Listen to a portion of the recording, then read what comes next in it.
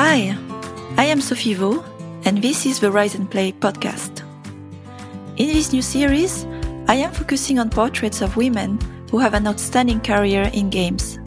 How did they get into games? How did they reach their high position in career?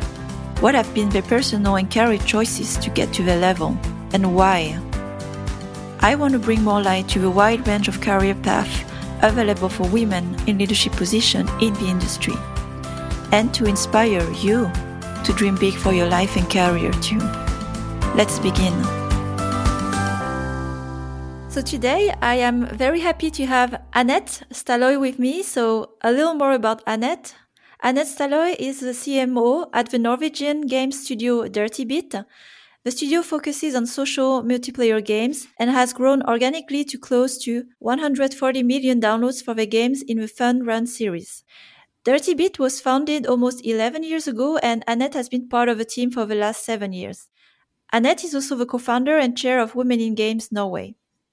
So hi Annette, pleased to have you here. How are you? Hi Sophie, I'm very glad to be here. Thank you for the invite. Yeah, we have talked about it for quite some time, so I'm happy we are finally doing it now.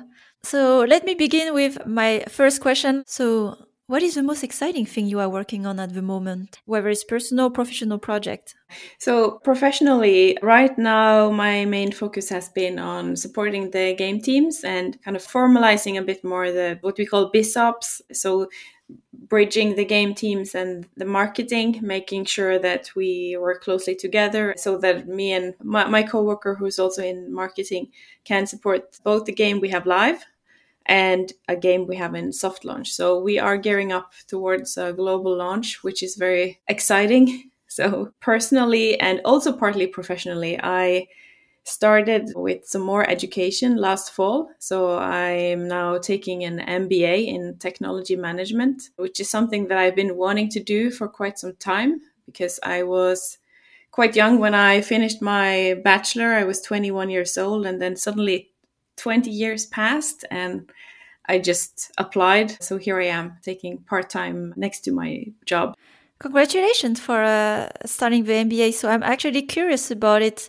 What is an MBA in technology management? Can you explain more about it? And you mentioned it is actually quite some work, but I'm curious, how did you get to the decision of doing it now on the side of your also full-time job and probably busy life? So it's been 20 years since I completed my bachelor in marketing, management, and internationalization.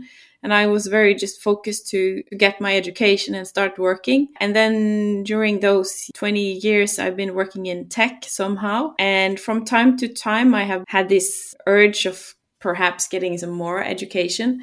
But then I've always gotten challenges work-wise. So just before I found the job at Dirty Bit, I was considering taking more education. But then this new job came, and then I think it was last year, I had my 40th birthday and there was Corona still. And someone said that, oh, maybe some more of those programs are digital. So maybe it's easier to take something next to the job.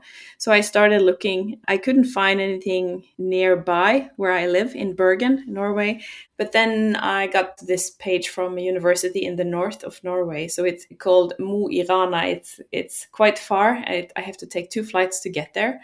But since this is a program for people who are already working, we are there 2 times every semester. And then there is a session of digital class, and then we work on assignments. So it's a master program. Originally, they go over 2 years, but since this is a part-time, it's over 3 years.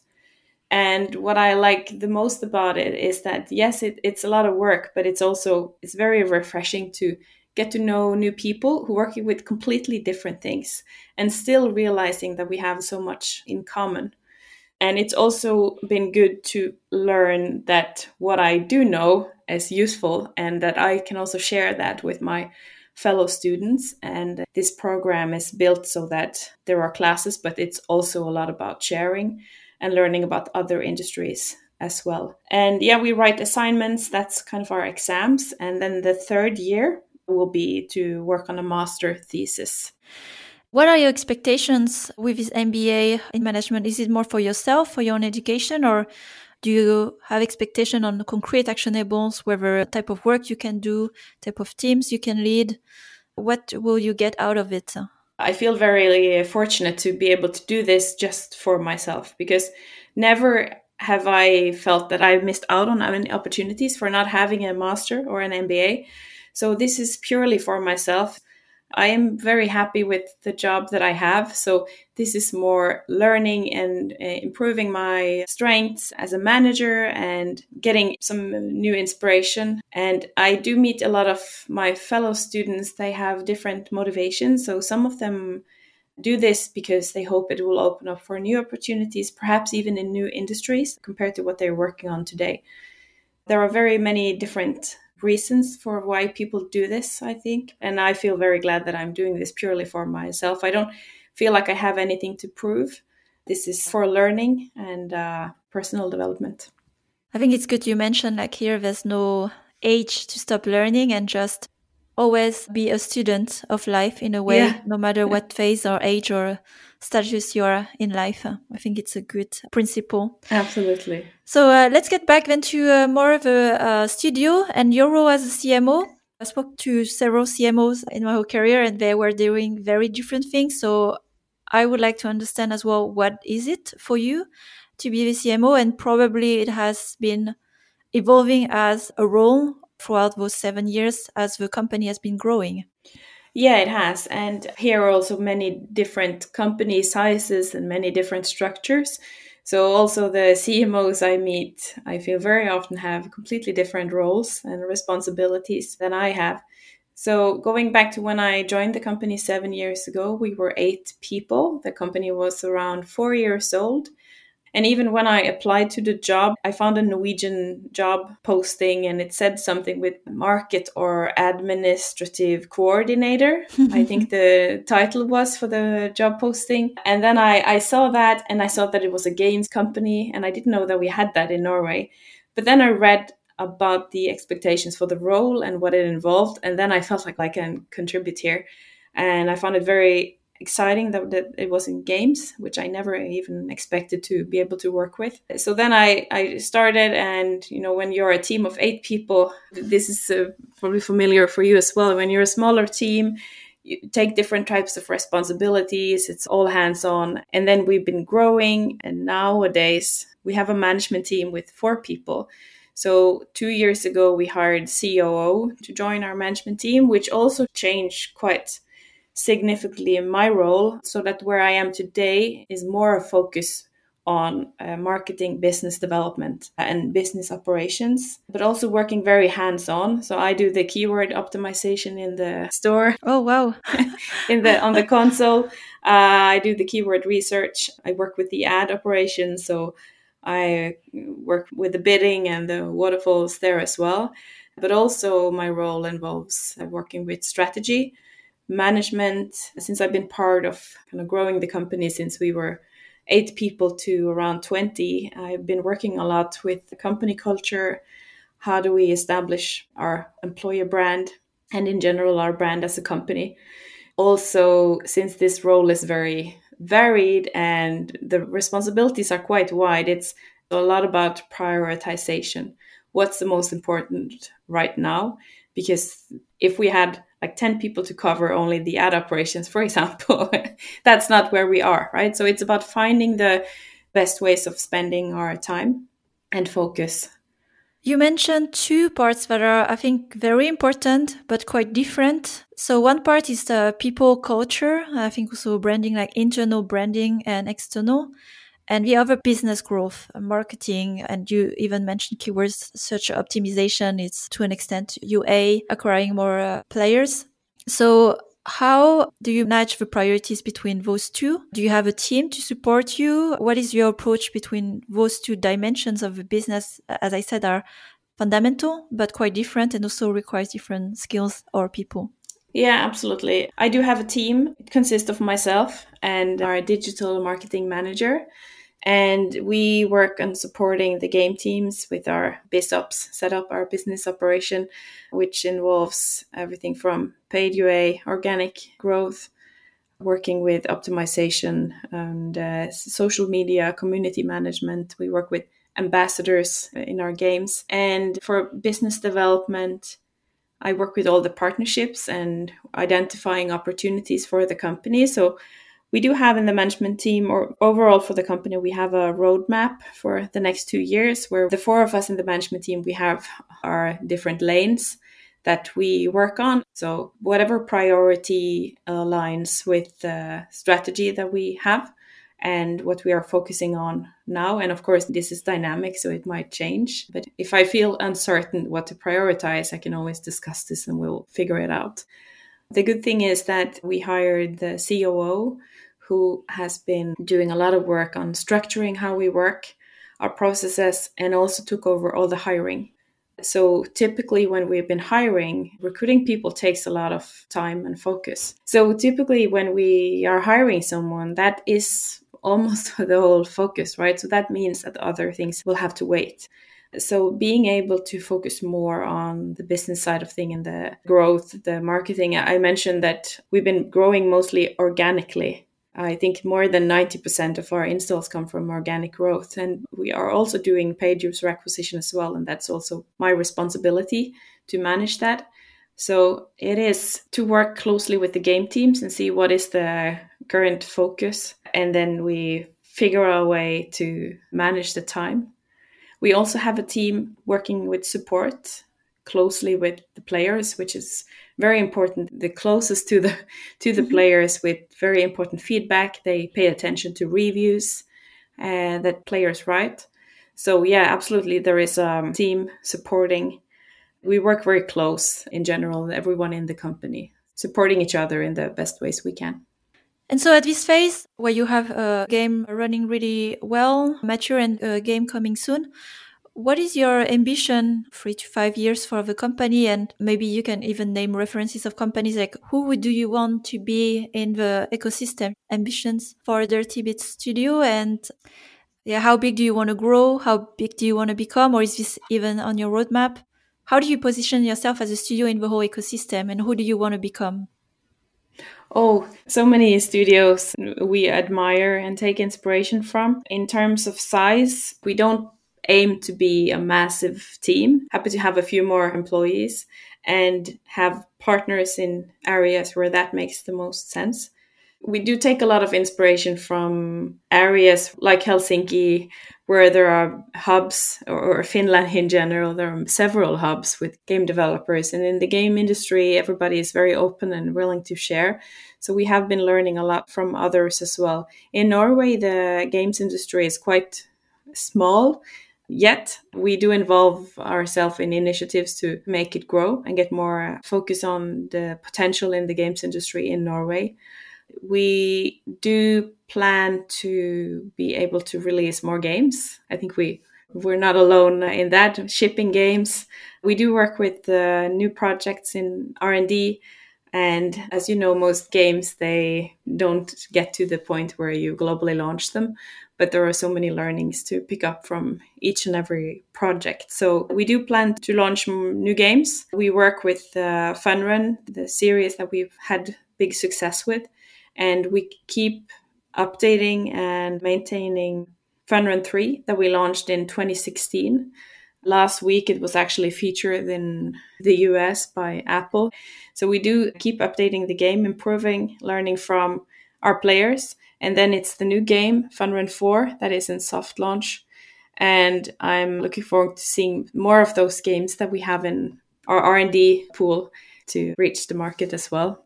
So you talk about the Funrun series. Are you working on creating other IPs?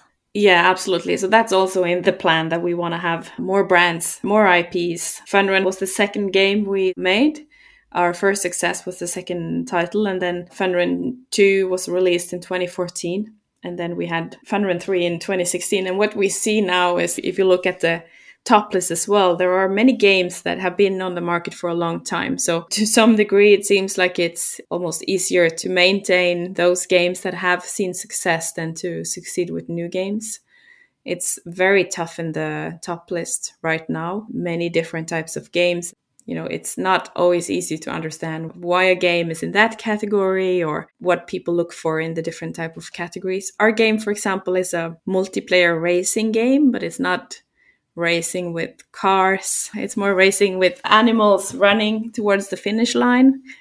It is a racing game. It's a social game that you can play with friends. It's kind of filled with action and excitement. So we feel like our game is kind of in between different type of categories.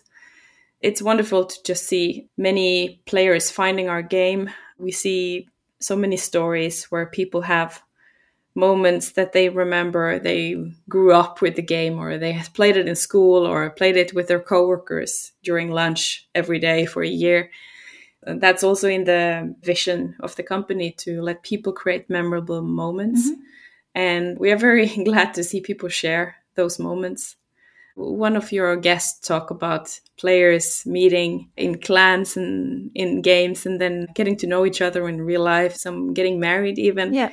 And we've seen those examples as well. Like people have had kids and send us photos of the babies. And so having a social game can create quite strong relations among people. And that's a very powerful anecdote and result to remind ourselves why we're working on games and what is the value we create, because it's moments, experiences, or memories in real life for many people. Absolutely. And also when the previous years with lockdowns and isolation, at least to me, it gave even more meaning to what we do, because people use games to connect and keep in touch with friends. And we have seen in the past many videos of people playing outside in big groups, but also now with people playing from home, but keeping in touch and playing with friends has been very nice. And we've been reading Reddit posts of stories of how people connect and bond over playing together.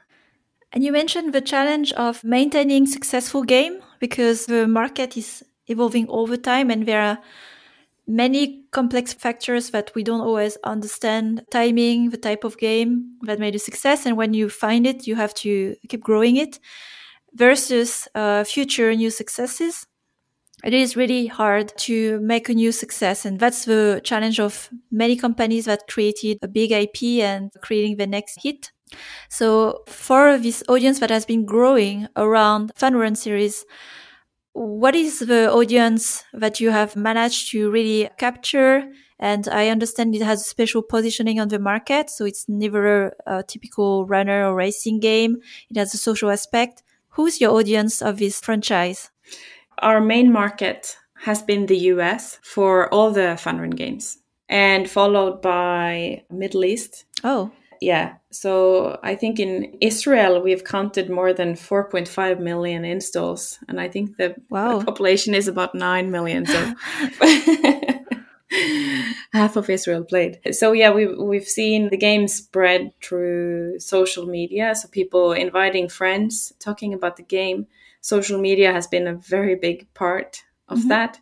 Especially in the beginning when the game, we had the hashtag FunRun and it trended worldwide on Twitter. So we see every now and then there is people tweeting or posting something about, remember at the university when we used to play. And sometimes these tweets almost go viral again. And then people start remembering, and then they go to the store and search and find new versions of the game.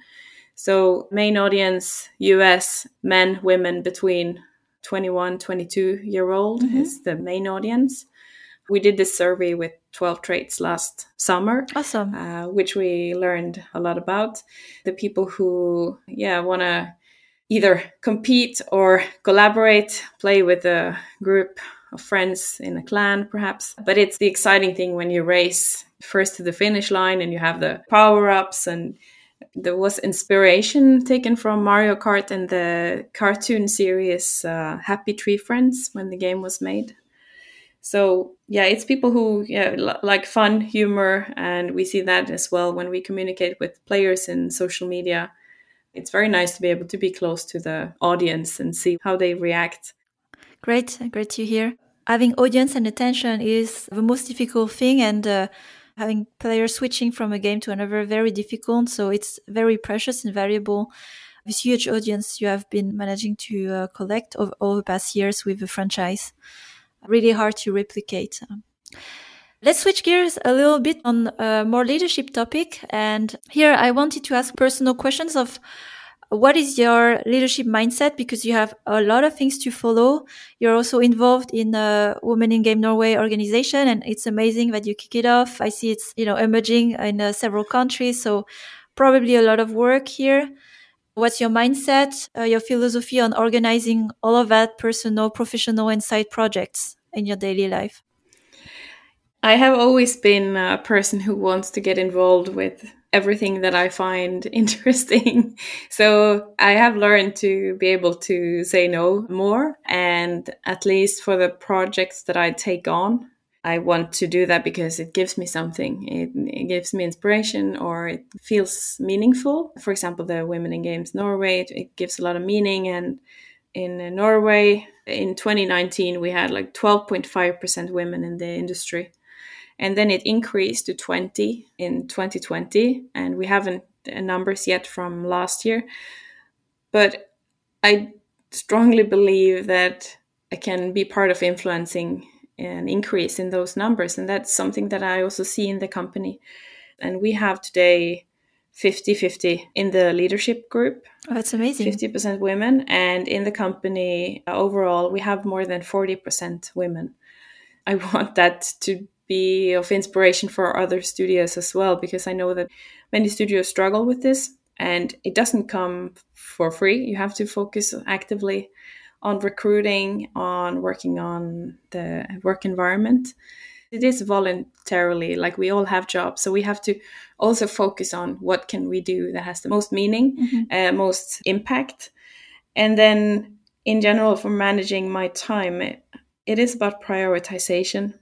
I think I've developed a more relaxed mindset about things and trying not to stress about what I don't need to stress about. I see this with some of my fellow students. They always feel bad about watching TV if they should have been studying or something like that. But I think it's possible to do all of it. And you have to just set your expectations and figuring out what's good enough, because, everything does not have to be perfect. I try to figure out what can I do and still be happy and still be able to watch TV series when I want to, because I do, even though I have all these projects. And at work, we really focus on life-work balance. And not only am I not expected to work overtime, I am actually expected not to work overtime. So my COO, they will follow up if someone works more than we should, because we should prioritize our time and effort rather than working more, because we could always do more, right? I also have family. I have kids, boys that are 8 and 12. So yeah, it's about finding what gives you meaning, energy. Yeah. So among all of those things you mentioned, then what are your priorities? Like top 3 priorities, and in which order? Family first, and then my job, and then the side projects after that. Studies as well. My studies are sort of a project for me because it has an end date. Yeah, life changes and there are different types of priorities, but finding the balance where I'm happy. Yeah, it's important.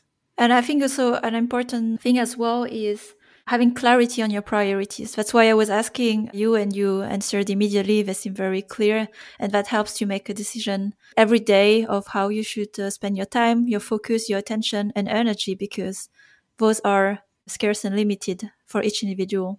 Yeah, absolutely. And also being in a place where I have support from management team, for example, that family is the most important. And my CEO usually say, if there is something going on, he says, like, do what you have to do. And then it also helps remind me that I have the trust to kind of take the right decisions and prioritize the way I should.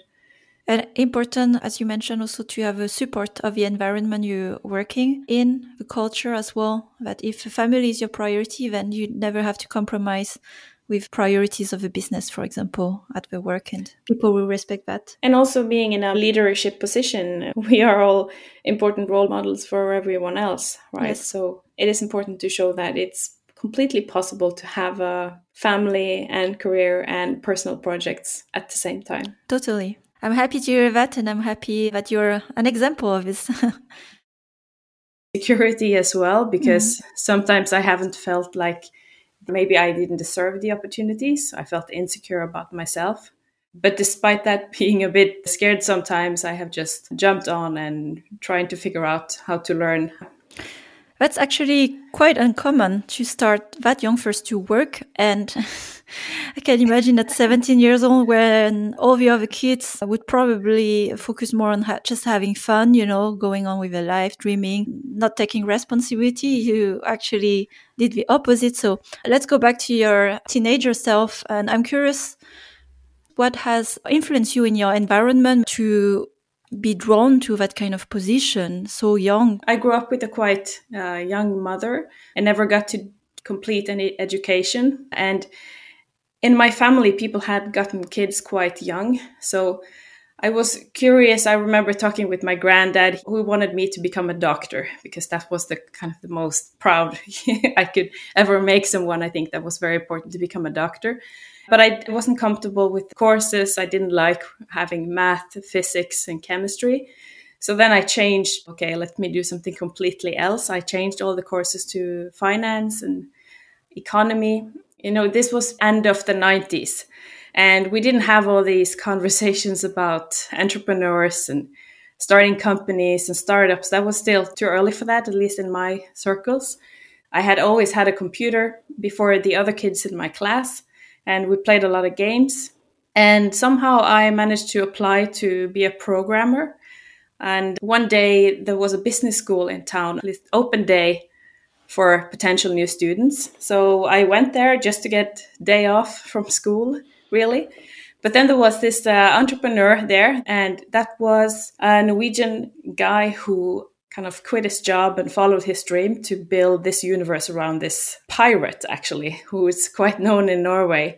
And my brother grew up watching this pirate on TV. And I was so inspired by this guy who told the story of how he built his business and all the mistakes he made, for example, not trademarking the universe that he built. So then I decided that I would not go to the programming school after all and go to the business school. It was very random that I saw the invitation. So it always feels like something that happened by chance. And then it has quite an impact on how your life continues from there on. What you describe is quite an intuitive thinking, right? How you took opportunities presented to you. I know we talk a lot about what is luck and what is created for yourself in business life success. Of course, there were things that happened randomly, encounters you had, but you still made the decision to make the change after all, and very intuitively and trusting a bit the path that, okay, you will discover and so on. I can relate to that because also that's how I made quite some key decisions in my life, and I didn't know back then the consequences of it, but it all turned all right? I think you probably see that as well. And you can always look back and ask yourself, what if, but in the end, it went for the best for the choices you made. So very kind of an intuitive choice already early on. Yes, there's luck in the events that happen to you, but how you respond to these lucky events is all on you. And I think this is something for sure to own for yourself in these choices you made. Yeah, absolutely. And that's often when I think in retrospect, it wasn't just luck. I worked hard for that and took the chances. And of course, some situations where I felt like I have been given a position that I was not fully qualified for, where I started doubting myself. And I have a good friend who was in the same spot, sort of similar story, getting in leadership positions and feeling sometimes insecure. And do I really deserve this position? Can I handle it? For many years, we talked about this and we supported each other and helped each other find the security when we were having doubts. And then one day she called me and said, do you know that there is a thing called imposter syndrome? And I had never heard about it. I Googled it and I was so surprised that this never came up before. Because the imposter syndrome is that feeling of not being qualified and that you have tricked people into believing that you have talent, which you probably don't have, and you feel very big doubt in your own abilities. And it was such an eye-opener for me that this was actually a thing that it wasn't just me and my friend who were having these feelings, because we felt like people were giving us so much praise. Oh, you're doing such a great job. And so this realization of this being something that was quite common, but not being so much talked about. I think today this has been more discussed. People have been open about it, and also seeing leaders talking openly about this. I think there was the founder of Confluence, Atlassian, also have a TED talk about this, which was great to watch. So then coming to that point where, okay, so let's now try better to own our own path, and realizing that we didn't get here only by chance. We did work hard for this, and people do believe in us, and we need to believe more in ourselves as well. Then some years went by, and I started working in this job that I have now at Dirtybit. The company is doing very successful, and we have also worked a lot on informing and teaching the Norwegian other industries and politicians about the games industry and the potential that there is in this industry. And I was at an event where the Minister of Culture launched the first ever strategy for games by the Norwegian government. It's never happened before. And in this document, there were quotes that I had given to the minister. And I called my friend, and I was feeling excited about this. And she said, okay, so I need to ask you something. Do you think now that you might be done with your imposter syndrome? Look at what you have achieved. Thought about it a bit, and I think, yeah, I think so. I haven't thought about this for a while. And of course, these insecurities come and go, but I think it's very important to talk about this also for younger people who might be pursuing a career, that you will feel insecure, and it's natural, and you are not actually alone in this. I see that in quite many very strong leaders to have a hard time accepting a compliment or what you have done, you have achieved. And typical behavior, I've done this as well, and it's related to imposter syndrome. It's like rejecting the compliment, it's like, oh, it was nothing, or I was lucky, or well, it's, it's a bit of a stigma, like accepting the compliment or accepting something big that we have achieved. We feel almost bad about it. And I believe a lot in creating habits, right? So even if deep inside you don't believe that you deserve it, then when you start to force yourself to accept it and just say, thank you, it's already a gift for yourself and a gift to the person giving the compliment, the praiser. And so by saying thank you, over time, you start to really believe that you deserve it. And I have tried that practice now for several years, and I can say it has changed also my belief to that. So could be small habits like that, changing the attitude when those moments of appreciation come to you and to yourself as well. Also having that habits maybe even helps you giving praise, or making us aware of giving praise. And I think that's very important as well. So yeah, I've also tried to not kind of reject it, but to take it. And very often the praise you get for doing something you have done not only alone, but together with a group or with your coworkers, and try to share the praise and kind of include people in that and praise each other. It might be cultural as well, I don't know, but learning to accept praise is a good thing. Yeah. It sounds to me as well, you have been doing your DIY leadership growth, into your life and career and so on. And it's another path than, by the books, sitting, in school and learning like the theory and practice. So what has helped you to grow over, your career and still today in your leadership skills? And if one key learning you have learned, and maybe through a very hard mistake through your leadership journey, what was it? There was one situation where I changed my job because something happened in the company while I was on maternity leave. And then there was a lot of insecurity. So I was kind of charmed by a new company to join, and I didn't fully knew about the culture, the environment, and the insecurity in the current job made me jump onto the new opportunity. And I realized that it was a mistake, and I didn't like it at the new place. And I have usually always loved the places that I worked, but there was something with this new place that I didn't enjoy. I wasn't there for a very long time, but then I realized that I should have kind of kept calm and sticked with the older company. So that was a learning. And I think that's the kind of the time where I really felt like I wasn't qualified, and this was a consulting business. So I had to take on some consulting missions that I didn't have the knowledge. It was not only about working with the client, it was all about having knowledge about tax setup, for example. So that's one time where I really understood that here I am not really qualified at all. And instead of then seeking advice, I try to fix it myself and learn. And yeah. Thanks for sharing about how you handle your current situation and priorities of life with your current situation as a CMO. I end it always with 3 rapid fire questions. So my first question is, what are you dreaming of for yourself next? I am dreaming of continuing to find and be in the balance of work, family, projects, having spare time. Yeah, thriving. And my second question, what keeps you busy at night? Try to not forget important things. There is a lot going on. I'm quite dependent on having good notes and a calendar. So yeah, if I feel like I'm forgetting important things, that stresses me out a bit. And last question, what is your personal motto in life? I have learned from my life, my career, that a lot of the things that happen are based on luck and, of course, about skills and working hard. But I like to talk about optimizing for luck, because we can do certain things to accelerate luck or increase the chances of luck to happen. I like that one. I never thought about it this way, but it's also a very humble statement.